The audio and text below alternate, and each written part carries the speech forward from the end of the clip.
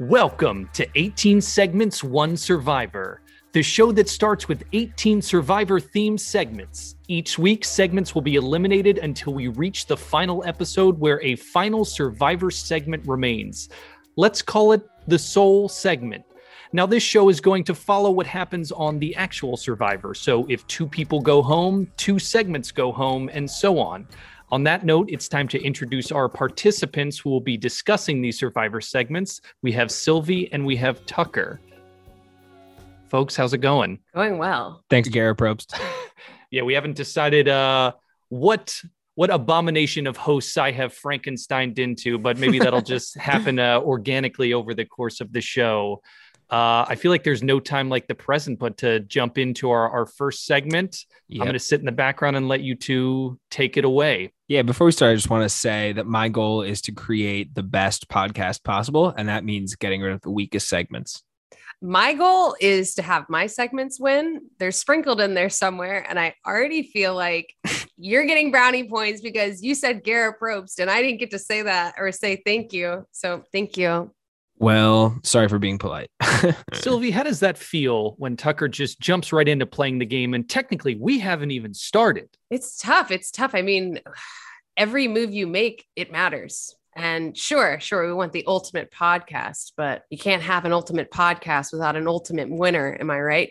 I'm just here to make a good podcast. I don't know what Sylvie's talking about. Okay, fine. I'll make a good podcast, whatever.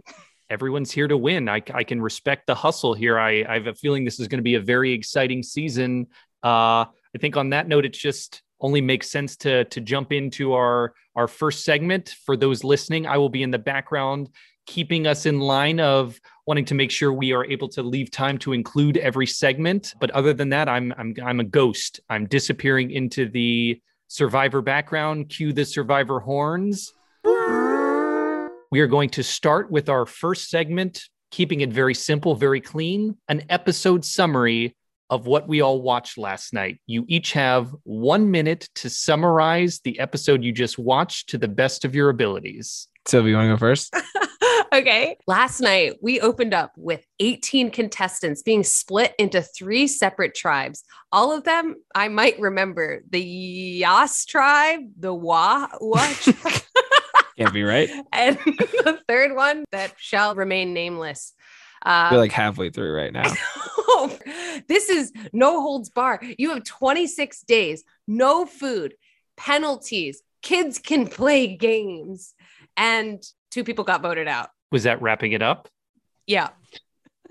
Just chiming in to say you came in 15 seconds under your minute limitations. I'll go back. I appreciate that. I'm going to disappear back into the background as Tucker now has the floor to summarize. Okay, so we start with Jeff totally ripping off Steve from Blue's Clues a week ago by just talking directly to the camera and saying that he missed us, which I thought was a nice touch. Then we found ourselves on the boat. It's the classic, like, meet the tribes. Like, Jeff's like guy in the back right with the shirt. We meet them. One team is very bad. One team forgets to unclip the back of their boat, and the other team is like pretty good. So they win advantages, which are important because this season is crazy. It's a hardcore Survivor season. Basically, skipping to the next part, one guy makes a fire, then there's a kind of, they go up and take a hike, and then they have to make a decision, prisoner's dilemma, and then they go do a challenge, and then one team wins, and that team doesn't have to go to tribal council, obviously, but the other 2 go to tribal council. One guy gets voted out for wanting his tribe to be strong, and then one girl gets voted out for being bad at puzzles. 10 seconds left. And there's a new twist, which is like roll of the dice. And also Jeff told us where he hid the hidden immunity idol. And folks, that's a minute. Tucker, well done. The specificity was off the charts. I'll go back in and take that initial No. 15 I think seconds. No, it's too late. Well, now that we have some very brief, very concise summaries of the episode we all witnessed last night, it's time to move on to our second segment. We're going to call this Big Question. Segment 2 is, how would you handle what you would describe as the big question of the episode? So I think the big question, there are a couple because it was a 2-hour premiere, so they kind of lumped in a bunch. But I think the biggest question is that risk wheel. If you should if you should risk your vote or protect your vote based on people you just met. Yeah, I would agree. Do you agree? Okay. Yeah, that was like a huge, big question. At first, I thought the big question was savvy or sweaty, in which case they all picked the same one. So I guess it wasn't sweaty. It wasn't that big of a question. But yeah, that risk wheel, I would have picked risk. Yes. And I feel like most people would have, which is why maybe protect is a good choice, because then if you like think you're buddies with the people you just met, maybe if you link up in like the merge, then they also have an extra vote and they can help you out as well. So I feel like knowing that everyone else is probably going to pick risk, I might pick protect. So you did what? Kind of like a double thing there. So it was sort of what Danny picked, but with a different mindset where it wasn't like, he was like, I'm not going to mess with this just yet. It's not time. Right. Well, that's the other part that's really hard is like, do you then lie?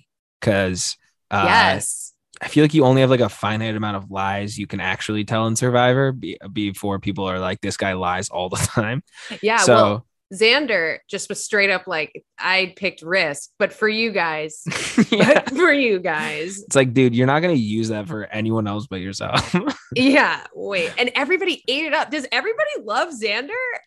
I don't know. His job is app developer, which I'm curious what kind of apps this guy makes. But we can get into that in a future segment if we want. Mm-hmm. That's true. Which app does? But yeah, I thought that was a big question. And then the other one is like, do you use the roll of the dice? I forget do you remember what it's actually called in the show? Oh, Shot in the Dark. Shot in the dark. Yeah. Do you use that if you're Sarah and everyone's like talking around you and no one's talking to you and you're like, she was like, die. And then everybody's like, no, put it away. Put it away. Don't, yeah. You don't need to if everyone tells you to put it away, pull it out, girl. Yeah. Pull it out. And she voted for, who'd you vote for again? What's his name? Brad. Oh, so, Sarah voted for Brad. Okay. Got it. I kind of feel, and we've only watched one episode with this, but I kind of feel like I would use it almost every time because I would be so paranoid that I was going to get blindsided and I'd be like, fuck it, I'm going out without this. And like, if you're part of like the massively majority alliance, like your vote's not going to matter anyway, because it's going to be like, 4-1 or whatever. So right. I kind of feel like I would be tempted to use it almost every time. And then people would be like, Tucker keeps using it. Like we have to vote him out. But then if you're like, and sorry, I'm going down kind of a tangent rabbit hole here.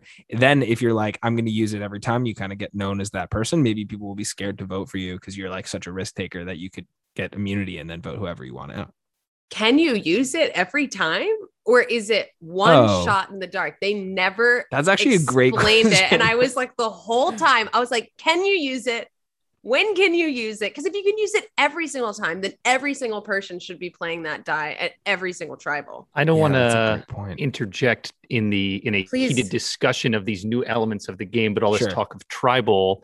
Just want to keep our segments moving here to make sure we leave time for everything. A natural transition came up of third segment, Survivor Obituary, those who have been voted out, reflecting on who has already left the game. I've actually written a couple obituaries for these people that I would like to read.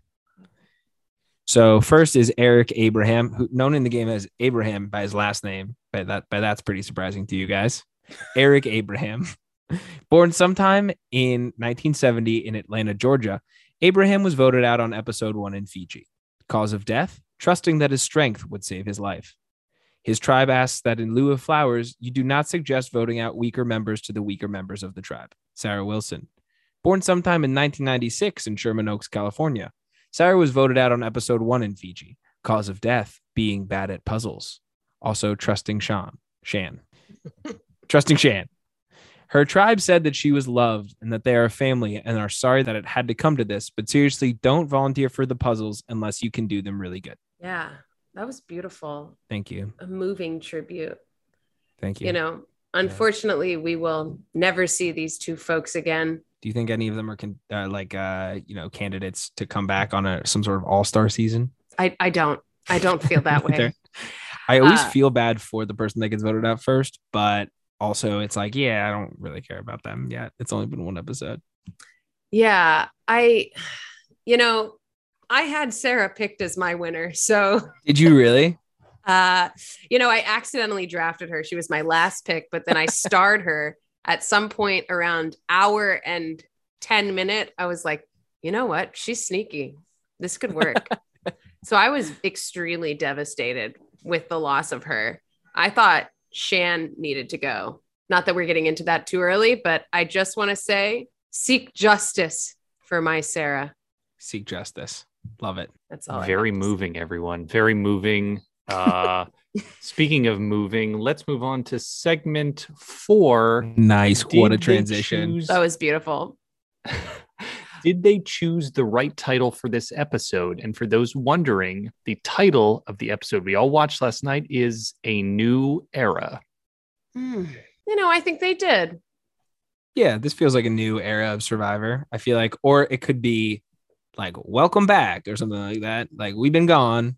But those aren't good, like well-crafted titles, but like that's kind of also the theme of this is like we had a lot of time to think of new ideas for the show, so we're implementing them all today. Yeah, that's kind of a longer title, but that's kind of how I feel like the title should have been for the show. Yeah, I wonder if there was some sort of quote that was spicy enough that could have been popped up there. But a new era is good. I think it lets you know right out of the gate that times are changing. I feel like you can't do savvy or sweaty, even though I want that to be the name of the title. It doesn't totally fit. I've got one. Sure. Come on in, y'all. Is that what he says now? I think it's just come on in. Feels like a missed opportunity. That's a new era. It's a new era. Y'all. Coming in, y'all. Is he from the South? Do you have to be from the South to say y'all? I say y'all. I'm from Virginia, but so medium South. So unclear. So it didn't answer the question. That's fine. I think that a new era is pretty fitting for this episode. I would agree. I miss Chris's thoughts. I need to remain impartial through this entire process. It is integral to the who's ready for segment 5. Is everyone feeling ready? Mm-hmm. Then we are going to move into Did I Poop My Pants? For those wondering, the context of this is what was the most shocking part of this episode? And was it, I just pooped my pants worthy? That's a great question. Did I outwardly poop my pants this episode? Is this a metaphor? No, I didn't. But I was loving it. I was loving it and losing it. So for me, I think the most shocking part of the episode was there's a lot of new things. So I think for me, it was when Jeff talked directly to the camera and he was like, first tribal council or whatever he said. And that I was like, wait, what the fuck just happened? Because Jeff literally never talks to the camera unless it's like the Survivor finale and he's like in front of a live audience. He's playing with the audience. But there were a lot of things like that felt like very new. Also, the first flashback, like when they showed like clips of outside the island, like I feel like that's the first time they ever did that, and I was like, wait, like it felt more like The Voice, or like when they play like sad backstories on like singing shows, like that's kind of what it felt like to me. I hated it. The other part that was shocking was when they showed like all the crew and stuff on that dock. Do you remember this part in the beginning of the episode? I do. And that part was like a little like, ooh, like, is this turning into the 9th season of The Office where like they add another character as like the people who are making the show, like as the character. But I did like that when like the beginning when Jeff talked to us and then like hid the idol and like in front of us, like that part was like they definitely went back and like hit it better there, but like it was like pretty like cocky and cool. Like when Jeff did that, I liked that part. Yeah, but, I did like that, but I didn't like all when JD was walking up that little thing and all of a sudden we get just a whole profile on JD and how he wants to be on Survivor. And then they showed the crew again. I was like, this is not what I wanted. And when they're like in the middle of challenges and there was like a slow-mo of Brad diving into the water, I was like, I don't know that I need this. And finally, when we got to the first challenge, I was like, God, I've been waiting for this for fucking ever. Like, why are we doing this? I felt like it was like there's been an associate producer or editor that's been working on the show since day one and like had all these ideas, but he never got to implement them because someone ahead of him was like his boss and was like, no, shut up. It's a terrible idea. And then this is the first season, like he or she gets to like edit the show and they're like throwing all of their, like little flourishes and touches, like, see, the show's better now. Like, I've worked on my editing throughout COVID. It's just a 44-year-old woman who's finally getting to edit. Yeah, exactly. She was like 20 premiere. when she started. Yeah. I love that for her. But yeah, I don't think I liked the off-island flashbacks. I thought that was weird. In that case, maybe I did poop my pants, and not in a good way. It was kind of like a mid-park poop when you have to run home. What are some other kinds of poops that potentially could be on the show later? Oh, like when Suri was idled out, that's poop in your pants. And that's poop in your pants hard. That's a sad one. That's a good one. Oh, that's a good one. Okay. We love Suri. We're so shocked that happened to her So sorry, the metaphor here is that it's a happy poop your pants. All right, listen, Tucker, this segment is great. Okay. I mean, I didn't think of it, but I'm just saying, like, I just don't understand totally all the metaphors that could potentially be coming out of this. And I just love for future planning to know kind of what the metaphors that I can kind of work with are. I was just going to jump in saying, it's almost time to move on from our poop segment here. Sylvie, if you have any last moments of what feels very defensive of the poop segment, I would allow you the floor to make any final statements before we move on. I would say just spend some time with yourself this week. Examine what's going on in your life. And is this another metaphor? Another poop metaphor? I'm just going to say, and see what feels like it could relate back to the moments of the game. So feel the game through the magic of poop. Everyone keep your ears open for other poop metaphors throughout our season here. But yes, to the younger viewers, we'll have a couple of poop things thrown in throughout the game that if you want to at home kind of decipher what the metaphors are, you can. Little poop Easter eggs throughout the poop season. Within the pod. Our sixth segment, this came up quite a bit thus far, but it is WWJPD, aka that's a lot of letters. What would Jeff Probst do? I guess we're going to tie this to our big questions of the episode, the big moments of what we just witnessed. How would Jeff Probst, the human, the person we know him as, handle those situations? So I think I'll say this. I'll start off by saying this. I think Jeff is a very catty person and literally just like, instead of food, he eats drama. So I think Jeff, in every situation, if he was playing the game, would choose I guess, like, if it's shocking or dramatic or that choice to make the show better over his own gameplay. 100%. He's picking savvy. He's voting out JD. Definitely. He's engineering blindsides as much as possible. He's risking his vote. What was the big question though is, would he risk his vote or protect his vote? I feel like he would convince the other two as much as possible to take the team option, and then he would definitely risk his vote. 100%. Yeah, he's absolutely doing that. I was kind of thinking like maybe he would do protect his vote because, and now that you've said that, I don't think he would do protect his vote. He definitely would do risk his vote and somehow sneak over to the other camp and get their risk of their votes too. He convinced them to give it to him. Yeah, I think he's just, again, like, just loves drama. Like, if there's any way to tell one person he's voting for someone and then the other person that they're voting for them, and then like create some sort of giant tribe blow up every single episode, I think that's what he would do. Like, throw the immunity challenge so that he gets to go to tribal council. Yeah, I think I would be genuinely terrified to see Jeff in a tribal council. I don't want him. He would be whispering all over the place. The whispering we saw last night was shocking. He would stand up the way JD did, but do it just live tribal route right there. JD was I'll just say, very meta in that moment where he's like, we're going to do live tribal. All right, let's do the live tribal. It's like, you didn't need to say live tribal that many times, dude. Like, it's like, he's looking at Jeff like, live tribal, right? You're going to do it now, right? It's like, oh, hell yeah. It's like, just be in the moment. Don't watch yourself play the game. He's a character. He's an oddball. He feels like a 20-year-old, I'll say, if that makes sense. Isn't he? Yeah, exactly. He feels like very much feels like it. He does feel like it. You're right. That's what Jeff would do. He makes great TV. And you know what?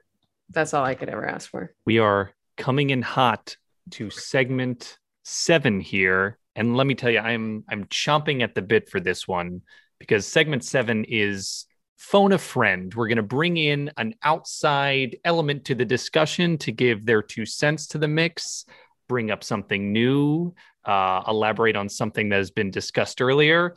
And for this first episode, I'm happy to jump into the role because something that just came up in conversation that I'm, like I said, chomping at the bit to sink my teeth into is the idea of, first of all, you saying the phrase live tribal was hurting my body. Hearing it come out again, I don't like the phrase. I don't like what it is. I am happy with any new direction this game wants to go, but the idea of recent years tribal being a live conversation where plans shift in the final 45 seconds, maybe it's a hot take, but not a fan, not here for it.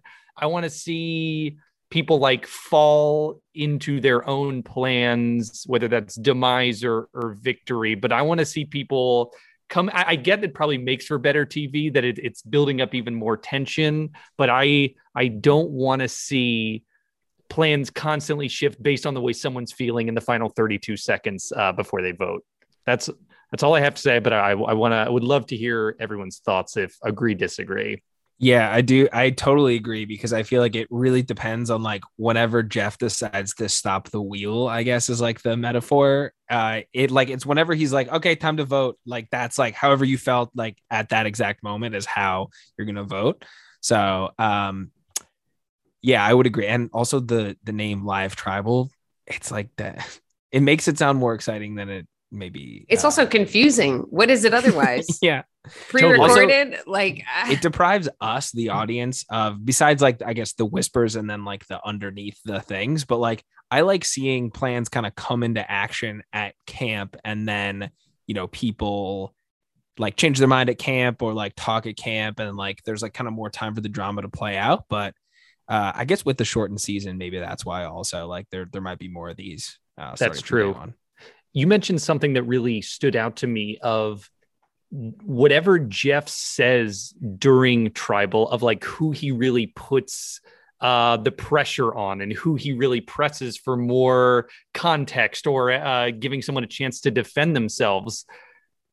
Of course, we're seeing an edited version of whatever played out, but now it feels like that live tribal plays an even bigger factor of like who he decides to like zero in on, where if someone feels really self-conscious, that starts to get people's wheels turning. And it feels like he dumps gasoline on everyone. And then the whole live tribal is him just like, it's very Joker-esque. He's just like throwing a match in and watching the chaos ensue. I feel like there's some part of Jeff that thinks that a tribal council only went well if they start whispering. So true. That's his feedback. He's like, it's working, baby. This is it. He's gaining strength. It fuels him. Yeah, I think speaking of the Joker, like Jeff's hair reminded me a lot of Joaquin Phoenix in the Joker, actually, kind of that slicked back hair kind of at the front, but also he just is an agent of chaos. I think he thinks that makes better TV, which honestly, sometimes it does. Like if you think who's going to get voted out going into the into tribal council, and then like the live tribal element kind of happens, that is also kind of exciting. Like if you already think it's a done deal, which I guess is also editing, but I kind of like that when that happens. I struggled with it only a little bit because usually I'm with you, Chris, or Gera Probst. I'm so sorry. Dealer's choice. Wow. You can refer to me however you'd like. Typically I'm with you where I really don't like it, but I almost needed it to feel like I was back. They'd been tripping me up with all this new fancy schmancy Survivor, and just having a live tribal. There's nothing more Survivor than tribal council. And you can't really foundation core drama. Yeah. Give it to me straight into my veins. And I felt like the second they started whispering, I was like, there we go. Come on, let's go, baby. Let's play. So I enjoyed it for the moment until JD wanted to stand up and get it going. And I was like, sit down. I'm done. Yeah, I agree with you, Sylvie, that it was like, it kind of felt like, ooh, Survivor's back. just in terms of like the classic stuff, because there was also so much new stuff in the episode that it was like, oh, I remember this, I know what this is, but I didn't like the meta-ness of it where he was like, live tribal, we're doing it. Like I didn't like that part because it was like, it's like a little bit breaking the fourth wall, like when Jeff looks at the camera and he's like, first tribal.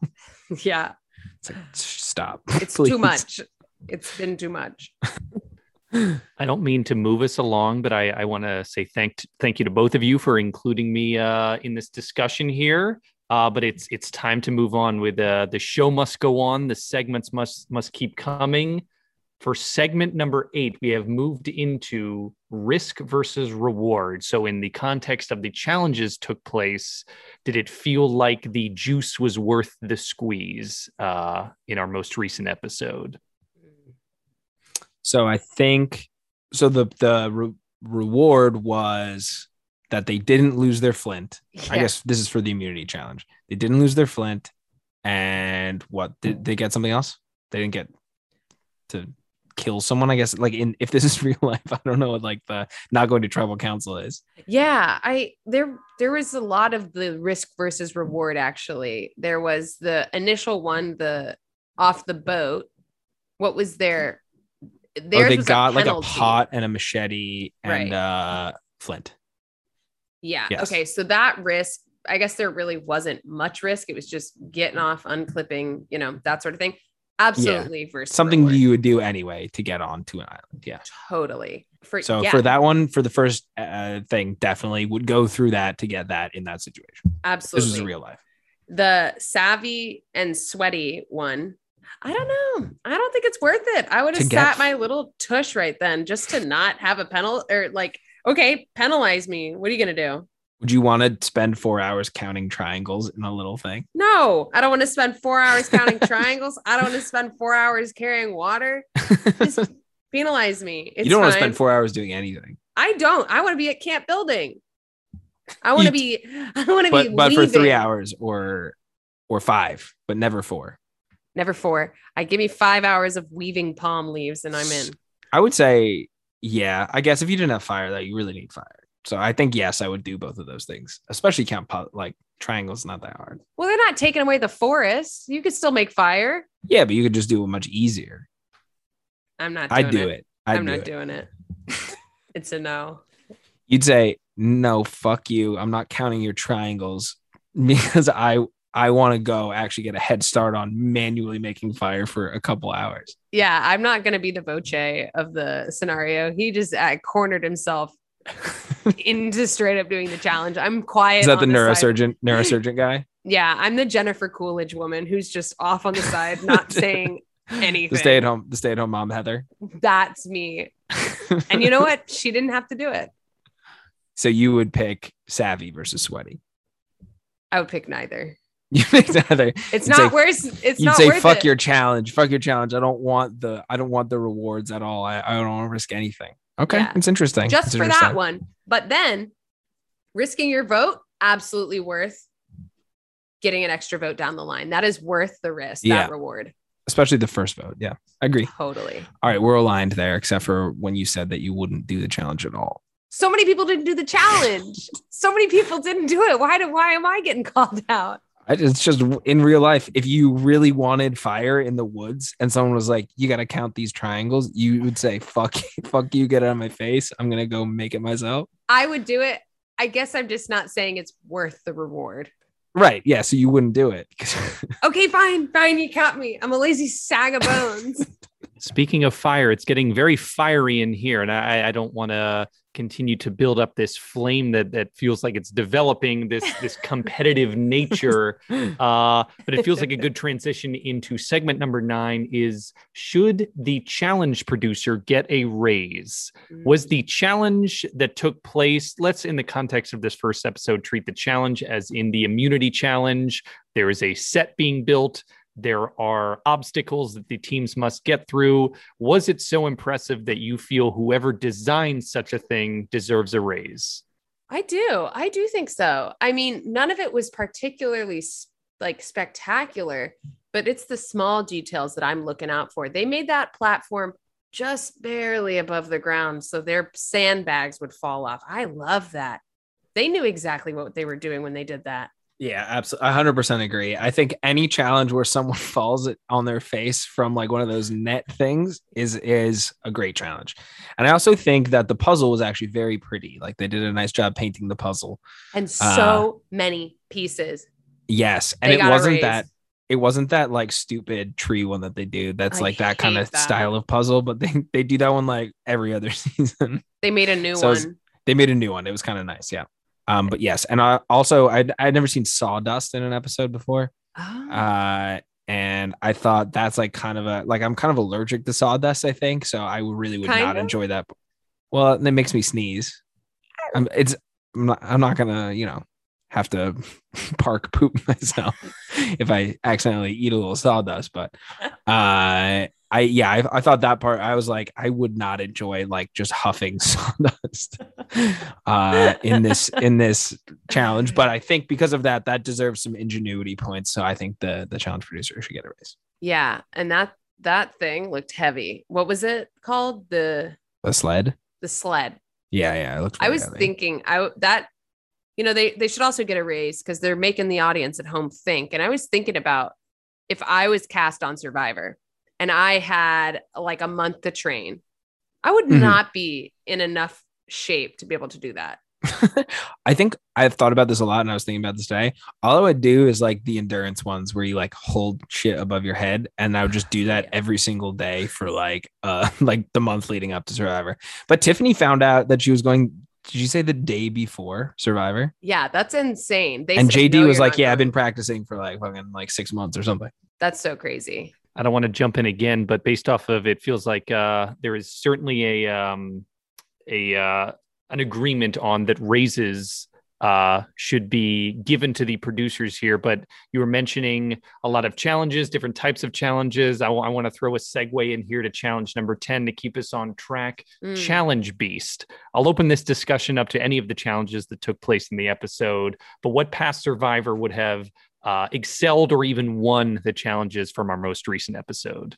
So I think definitely in the second one with the puzzle, I think any of the teams could have benefited by in that Blood and Water season. Sierra's mom, I don't remember her name, but she was crazy, so good at puzzles. She was so good at puzzles.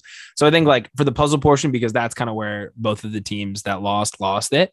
Even Sierra was good at it. Did that run in the family? I think maybe they do puzzles as a family. Yeah, I love that. I love that for them too. Like also. In that first one, I feel like anyone that's good at finding idols could have helped them find that paddle that they couldn't find. So like Tony or Russell or whoever, etc. That felt like anybody at all. That felt like truly anybody. Any contestant from any season. Get Rufus up in here. Oh, I just remembered. Sorry, something that also happened in that challenge that I was like, wait, what? Is when the person tried to look over where Jeff was standing and Jeff was like, it's not up here, trust me. Like something they absolutely would have cut in a different episode, but like they decided to just keep that in. It's like kind of like a blooper almost that they just put in the episode, which I kind of liked. I missed his sass. King of Sass. Good. King of Check Sass. out those YouTube clips. Jeff King of Sass. It's got like 1 million views. I know, it's good. Also, Rob, I know he's just like a classic Survivor. I almost feel bad mentioning it, but he would have been standing somewhere and screaming at everyone. That's a good point. Yeah. Do that. Like he would have been like, bags off, come back. He would have been like, yeah. Whenever I think of Boston Rob doing challenges, I think of the one where he like literally blacked out while he was like walking up and down the stairs. Do you know what I mean? Like to win the whatever that season was that he won, Redemption Island. Yeah. And he's just like, you can see he's not like in his body, and he's just like I think that is just so like funny. Trudging up the stairs, like he's like laughing. Well, he everyone, also did that at Extinction. He like fell down. Oh, remember? Yeah. And then his wife was like, he'll just run himself, and I like seeing him work. Look at that man. Look at him work. That's my husband. Hey, everyone likes what they like. And speaking of that, the next segment. Wait a second. Yeah. I heard the phrase King of Sass thrown around, and it feels especially relevant for our next segment. Is how thirsty is Jeff for the drama that's happening thus far? I think that Jeff and this is just my initial thought, is that Jeff was actually a little bit let down in the beginning when he asked about "come on in, guys," and then he was extra excited when someone else brought it back up in the next challenge. Yeah, I feel like we can't go this entire podcast without talking about that. They didn't need to show any of that at all. I'm just saying, I love changing and like adapting, but he did not need to. But he was thirsty for that. He was so thirsty for that. He wanted that sort of, you know, Sarah saying, "You can call me Lucina now." He wanted that feeling when he asked the question. You could just tell he was just thinking in his head, like, this is going to go fucking viral. Like, this is going to like fucking blow up on Twitter. Like, and then he set his own Twitter handle and it was like, okay, like, you really think this is going to go viral? Like, you think this is like the moment of the episode? And he's not going to read them anyways. He made sure you Oh, that was hilarious. Yeah. I really liked that. I miss him. Oh, cool. Jeff has like a social media manager that he like I love his tweets for him. Yeah. In the beginning, yeah, it's almost opposite of thirsty. It's like, how disappointed is my dad when the first tribe, or in the first challenge, when the red tribe, when they just like could not get it together. I cannot remember their name. Is there a red tribe? Maybe not. I don't know. The boat was red. I can't remember, but they were up there and he was like, not like you guys are going to catch up or something like that.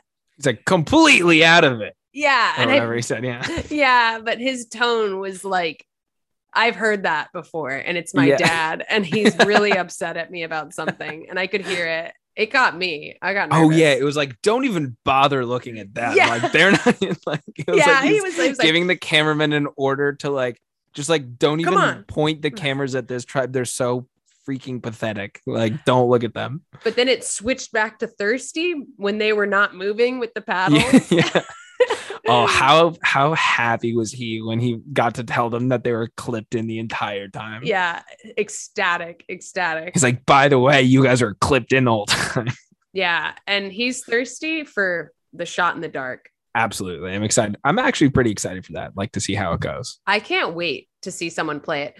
But I am curious about how it might take away some strategy, like that shot in the dark that you typically used to do at camp when you're scrambling. I wonder if that will be removed. And people are going to be like, you know what? I'll do the shot in the dark. I'm not even going to bother with that conversation. That's a good point. Yeah. I wonder if people just be like, you know what? There's no point in convincing these people. Like, I'll just roll the dice. I wonder.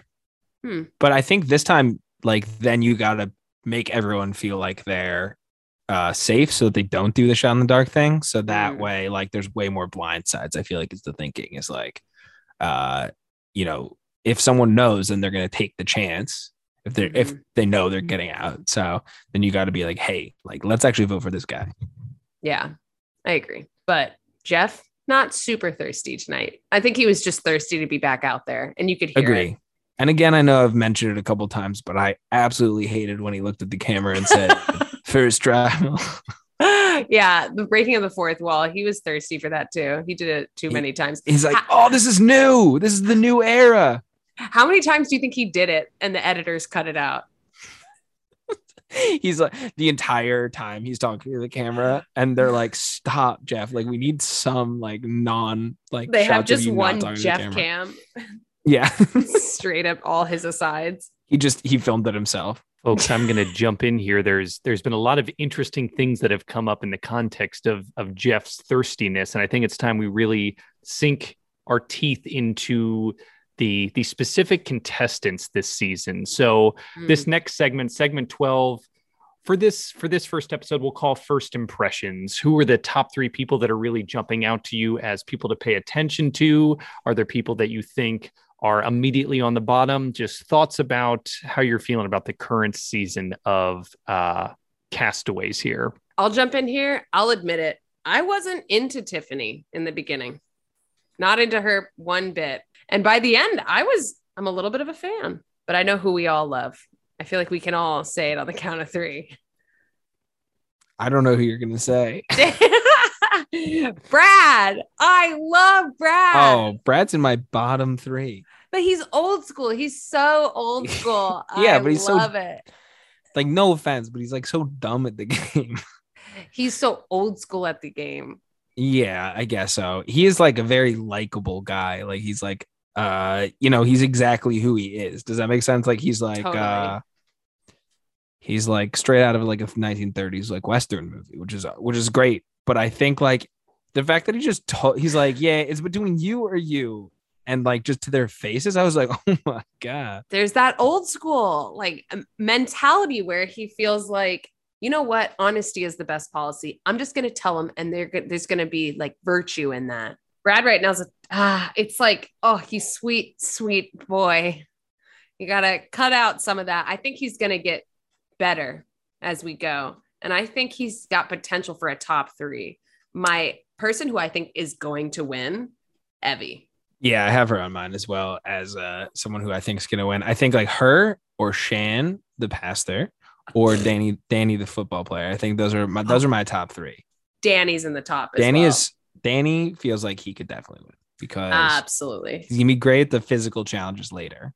Mm-hmm. But also he seems like people like trust him a lot because he went and he protected his vote, and I think people will respect that. Yeah, I agree. Unfortunately, though, for the flip coin of that, I think Nasir is going home very soon. Yeah, I definitely just from like the scenes from next week, it was like not Nasir promising. keeps stepping on himself. Yeah.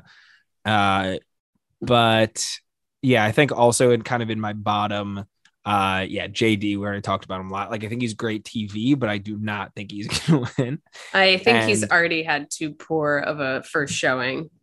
Yeah, I feel like people can sometimes bounce back. Like, I think like Tiffany's going to be fine. Like, I think she's probably going to get like pretty far, but I think JD is like, he's going to definitely come back because he's already like a massive character in the thing, which I love. So I think in that sense, he's like winning, but I think also he's like just taking massive swings the entire time, which I love. Yeah. Do we think that Danny's football status is going to come out? Because he like kind of had an actual football player, ex-NFL. Yeah. And I thought he said just college. Yeah. To like get people off the track. Got it. Off the track. Football track. There seems to be some consensi, plural of consensuses, Nailed it. of who everyone is aligning with, of who stands out and who looks to be next to go. But I think we're going to move on to segment number 13, Snake versus Rat versus Eric, from the iconic first season Tribal Council. In the most recent episode, this is open to artistic interpretation. Who was the snake and who was the rat and who was Eric based off of what you've seen in the most recent episode? Yeah. And Sylvie, if you could just give a little more context on this bit that you came up with, just kind of on what the snake would represent, the rat would represent, kind of what Eric would represent. I'll give that to you through my own answers. Sure. I think Rickard Can't be Rickard. Rickard. No. I think Rickard is the snake. I think he's a little bit of a snake. He's doing a lot of top level gameplay, like him trying to throw the vote to Brad in the tribal council. I don't think he genuinely wanted to vote for Brad. I think he wanted to convince Sarah that he was going to vote for Brad. Okay, that's my snake. Little snaky move right there. I think that the rat in my eyes is someone who, it's not Nasir, but the way he was like scrambling to go, who the rat is?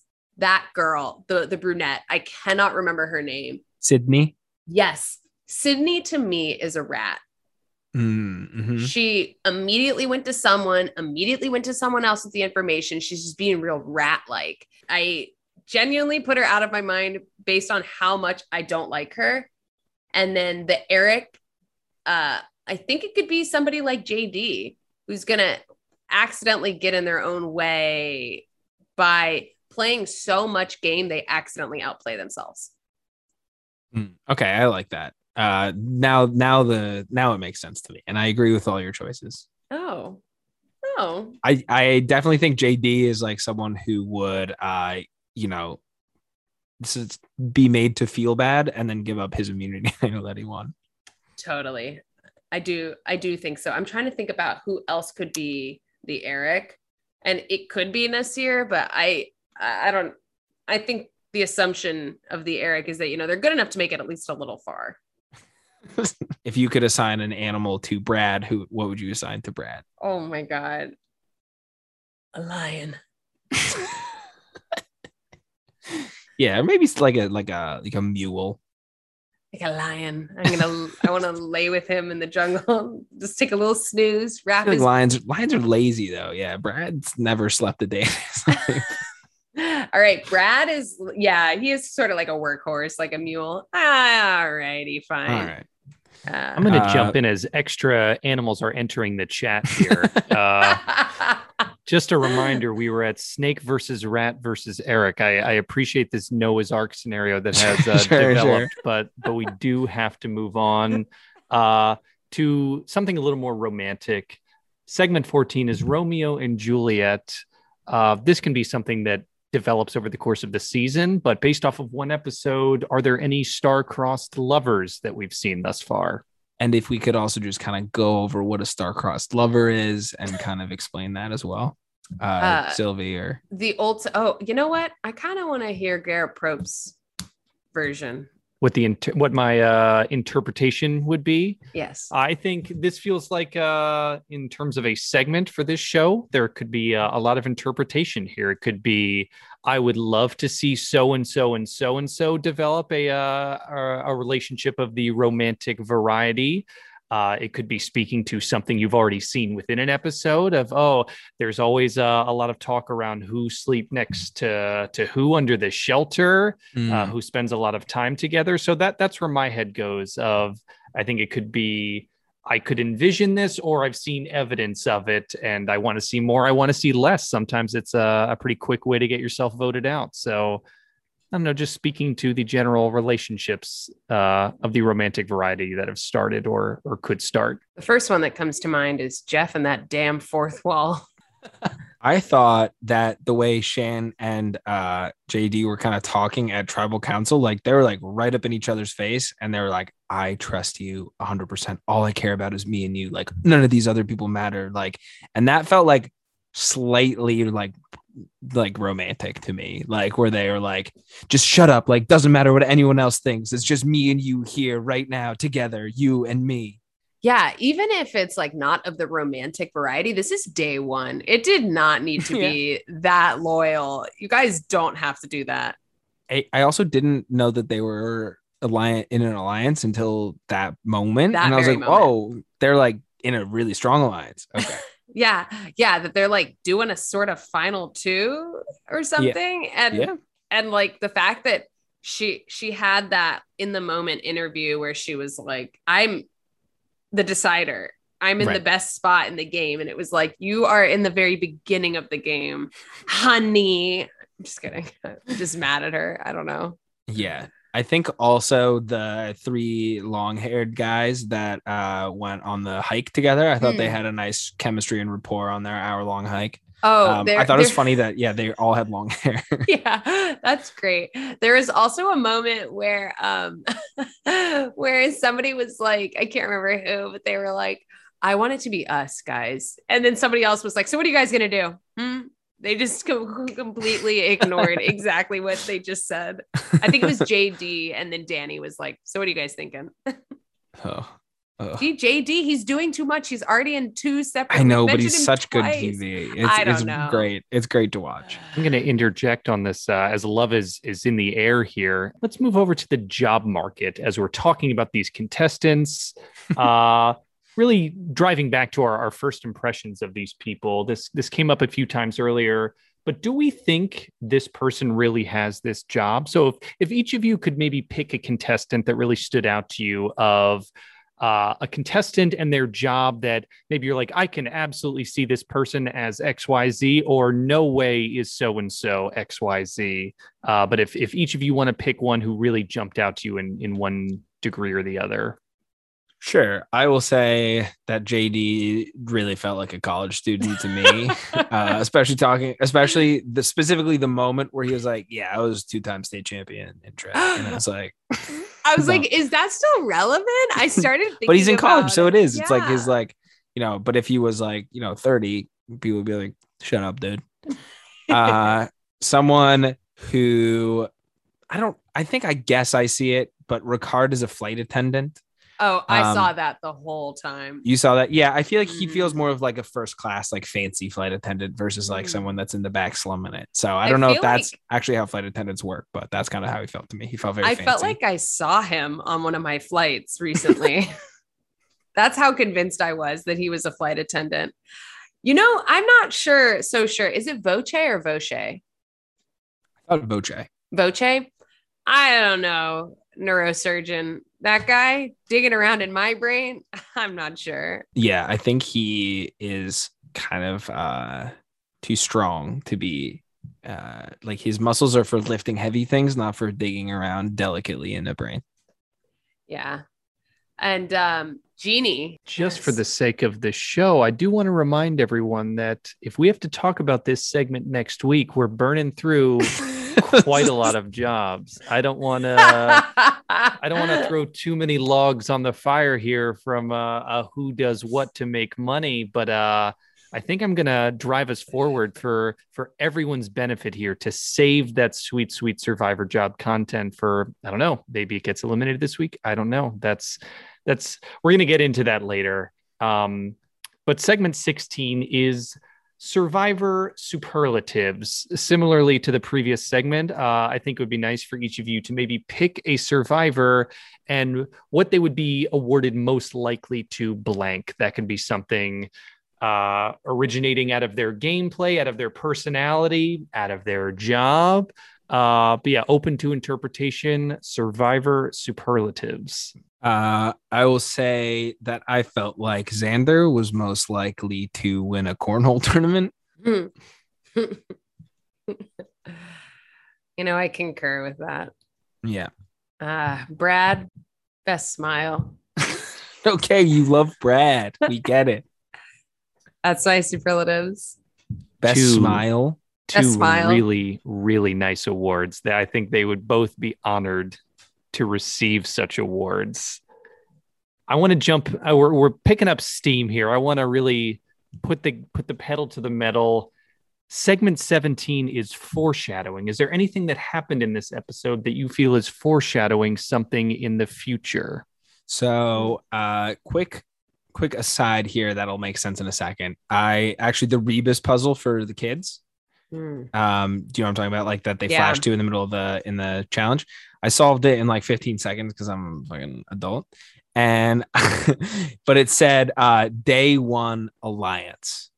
It was like Sunday minus sun, and then it was like A and then 2 lions. So day 1 alliance. And I think that could be kind of foreshadowing maybe that some people stick together until the end of the game. So whether it's Shannon, JD, maybe they're at the end, or some other people that made friends that first day. I think that is potentially a foreshadowing for the rest of the season. That's very interesting. I like that. Yeah, you can congratulate me for solving the puzzle too if you want. Or congratulations, Tucker, for solving the puzzle. I looked at it for the very brief moment it was on screen. And I was like, I'm not doing that. It's too hard. I'm not looking it up.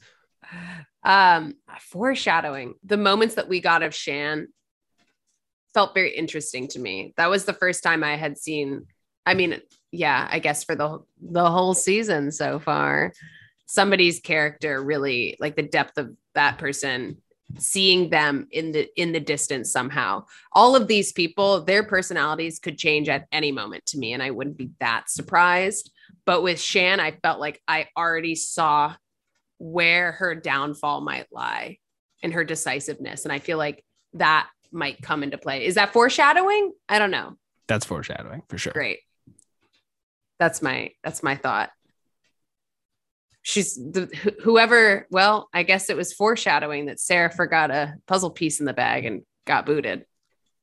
That's true. I guess that's foreshadowing within the same episode though. Yeah. That won't come back. Well, also foreshadowing the rest of the season and how the editing is going is all those new twists and things like that. Yeah. The fourth wall breaking. Is Jeff gonna, before he reads the votes, look at the camera and be like, who do you guys think's gonna get voted? I don't like that. Boo. Boo, Jeff, boo. Yeah. My thought is they wanted to do a big 2-hour premiere. They wanted to make it spicy. I think that, God, I hope they just pull back on it a little bit. I think it might continue. No. Folks, now that foreshadowing has reached its natural conclusion here, we're going to move on to our final segment of the episode, a haiku about a moment from the episode. And if that feels too tall of an order from a syllable standpoint, for the sake of getting our feet wet in this first episode, I'll allow any poetic exploration you choose to take here, but something that really resonated with you from the season thus far and how you feel about that in poetic form. Absolutely. Here's my haiku. Okay. Eric Abraham, a man of security, secured his own boot. Was that a whole haiku? That's 575, and it took me 45 minutes. That's me snapping for those of you who can hear that at home. It took me a really long time to write that and figure out the correct syllables. I did not prepare a haiku from the beginning, but I will. Here's actually a fun haiku tip. If you ever, and this is just kind of separate, if you ever need a 5-syllable ending, you just say the word refrigerator. That's beautiful. I thought you were going to say the tip is to count on your hand. That's a given. That's of course a given. Where was Jeff Probst at? Not on the helicopter. We deserve that too. Were you thinking better, Tucker? I thought you were going to say answers. Mm. We deserve answers. Oh, that's good. We deserve answers. Snaps. That's okay. It took you, that was impressively short. Again, 45 minutes. You know what? I'd like to hear some of the outtakes that you had. I was really trying to say secure again in the last line, like security, but it was just too many syllables and I couldn't figure out. And boot, I was like exit, and I was trying to do the word strength in there. Don't worry about it. I loved it. Let's hear it one more time. Eric Abraham, 5 syllables. A man of security, 7, I think. Right? Secured his own boot. I love that. It's pretty poetic. It's pretty just. And that's who got voted out. And Sarah Puzzles, there's probably one in there. Damn, I should have done one for her. I'm feeling very moved, and I don't mean to bring this artistic air all the way crashing back down into the reality that is this show. But folks, we've gone through 18 Survivor themed segments, but now we need to start eliminating. And as I mentioned at the top, this is going to mirror what has happened on the actual show Survivor. 2 contestants went home. Typically, if one contestant went home, we would be eliminating 1 segment from this to then return next week with 17 segments. But we got to whittle it down to 16 segments. So I think it's only fair that I'll give each of you 1 minute to talk through which 2 segments you feel strongly that should be eliminated. So if 2 jump out where you're thinking, I would rather perish than speak of these segments again, those are the segments I want to hear. Before I give the time, does anyone want to volunteer to go first of who they'd like to, or of what segments they'd like to eliminate? I can go first. I just want to say that my goal for this is to create the best podcast possible. So I want to just make sure that we eliminate potentially things that maybe you didn't feel as successful in the moment. Does that count part of your 1 minute?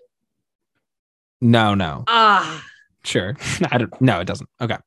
Ready? And the minute starts now. I'll talk you through my thought process a little bit. I was coming in expecting to really hate the Romeo and Juliet, who are the star-crossed lovers. One, because I didn't think of it, and I'm slightly biased towards my own ideas. But I actually really enjoyed talking about that one with you, Sylvie. So I think I'm going to keep that one in. Snake versus Rat versus Eric. Again, one I was expecting to not really like, but I thought that you did a nice job on that one. But I 30 seconds don't left. think that one will in the future create the best podcast. So I'm going to nominate that one to be out. And also, I think that I think that we can probably get rid of what would Gera Probst do. I think like Jeff as a character is fun to talk about, him as the host, but maybe not necessarily in the context of the show. And those are my 2 nominations. Nicely done. A very tight minute. Sylvie, whenever you are ready, the floor is yours to make a case for which 2 segments you think should be going home tonight. And by the way, these segments will be asked to leave the show immediately. Immediately. You will never see these segments ever again. Never mentioned. Whenever you're ready. All right. I'll throw a compliment as well to Tucker. Tucker, thanks. I loved your obituaries. I do really enjoy that and kind of analyzing where those people are at and, giving a moment to them. I will say things I think we could eliminate. I wasn't loving superlatives. I couldn't think of anything. Couldn't think of a damn thing. So I just thought of Brad, which was nice. And I do like thinking about him. That would be my one, the top one. And then, I have no problem hating on my own stuff. I can't remember if this one was mine, but should the challenge producer get a raise? It was fun for a moment, but. That one was yours. That one was mine. It was fun for a moment, but I think I'm always going to give someone a raise. 10 seconds left. They put that much work into it. And with that, those are my 2. And also you wouldn't perform the challenge. No, I wouldn't. Well, just to catch everyone up on the nature of this show you are listening to right now, as the host, I have heard 4 different cases in this instance of 4 segments that should be eliminated. And I will make my gut decision on which 2 segments should never be heard from again. So just to reiterate and clarify, Tucker, you are nominating the Snake vs. Rat vs. Eric segment and also the What Would Gera Probst segment. What would Gera Probst do segment? So Sylvie, you have nominated Survivor Superlatives and should this challenge producer get a raise? Mm-hmm. Now, before I eliminate these 2 segments, if anyone has a hidden immunity idol that they would like to use, now would be the time to do so. Let me check my devices. No, I don't. All right. Well, with that in mind, the verdict is in. It is time to eliminate our first segment. Oh, man, I love some of them. I think my first decision will be agreeing with Sylvie in that the challenge producer getting a raise can safely be eliminated. Goodbye. Virtual torch being put out. Goodbye. Challenge producer raise segment. And now that leaves us with one more to eliminate for this premiere episode. I am an agent of chaos, like my inspiration, the Gera Probst. And I don't think there's anything more dramatic than eliminating myself as what would Gera Probst do. So I'm going to make that my decision for the second segment to be eliminated. So wow. Snake versus Rat versus Eric lives to see another day, and Survivor Superlatives lives to see another day. Wow. We have eliminated. Challenge producer, can I have your coat? Challenge producer, will you give me your coat? Challenge producer, can I have your coat? Dark, sad days. Sad days. It hurts my body thinking about that moment. Well, everyone, we've reached the end of our first episode. 2 segments have been eliminated. We'll be returning next week with 16 segments. As mentioned before, we will mirror what is happening on the show Survivor itself, and that will be reflected in how many segments are eliminated here. Before we go, Sylvie or Tucker, any final parting words? No. Well, yes, I said no, but then I was about to launch right into a whole spiel. I would say it's so good to have Survivor back in our lives. I missed it so much, and binging all of the episodes of our quarantine was great and kept great company. But there's nothing like a live season where you just don't know what's going to happen. And, love doing it with you guys, talking about it. And I'll just say, it seems like Sylvie has pooped her pants multiple times. Also, welcome to a new era of Survivor podcasts. That's all I'll say. Nice outro. That was great. What about you, Gera Probst? I feel like there's really nothing more I can add. Everyone spoke very eloquently about this new era. I think there's a lot of fodder for this season. I'm excited to just follow the lead of the greatest game ever played, and I think a lot of elements that make that show great will appear and present themselves in this show. I'm excited to see what happens.